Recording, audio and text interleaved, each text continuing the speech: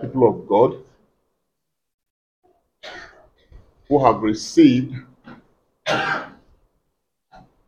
God's mercy, we must come to that point where we must recognize vividly that something has been given to us, or rather, we're in possession of a special gift. It is part of your Christian journey, it is part of the life of faith. We must come to a point where we recognize vividly that we have received something.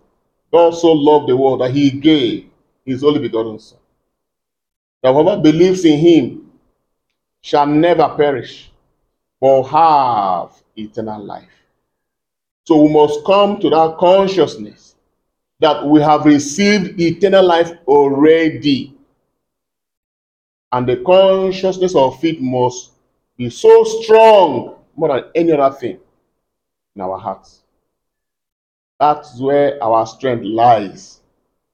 The more you are unconscious of this reality, the more you are vulnerable. The more you will never manifest as a Christian. Let me tell you, and let me shock you. God is more interested in you growing in the consciousness of what he has given to you than your effort to live a life which, in quote or in parentheses, you are saying you are trying to please God. Do you get my point? God is more interested in you growing the consciousness of what he has put in you, what he has given to you through his Son. Because that is the major project. That is the project of heaven. The reason he gave is that you may receive. He's more interested in that than the little efforts, all the efforts you are making. Oh, I don't want to displease him. Oh, I don't want to offend him. Oh God, and you are doing that, thinking that that is pleasing to him. You know why? The more you grow in the consciousness of what he has given, the more he is happy that you are received the highest gift. On account of that, you can achieve more. Your strength lies in what you have received. You are able to do more based on what you have received. If you have not developed the consciousness of what you have received, you can't do much. Your good works are useless if they are not powered by that deposit. That is why it's not every good work that pleases God. Oh, this person he lived a good life. Oh, he was charitable. That does not make it acceptable to God.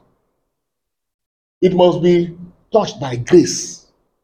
It must be within the ambience of the gift of our son, of his Son Jesus Christ. And so our journey every day is a journey where God is trusting you to engage that thing he has given to you. Allow it to run your life. Peter continued to inspire us and challenge us. I have no silver nor gold, but what I have. Can you see? Not what is in heaven. Not what God is going to do tomorrow. He has come to that maturity. Peter was one who wrote, "We are partakers of the divine nature." And that's the Easter celebration.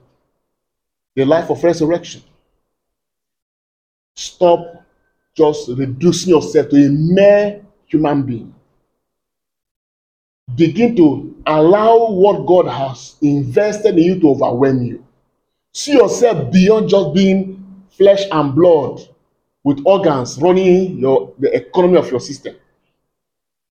There's something more God has done that eyes cannot see that makes the difference.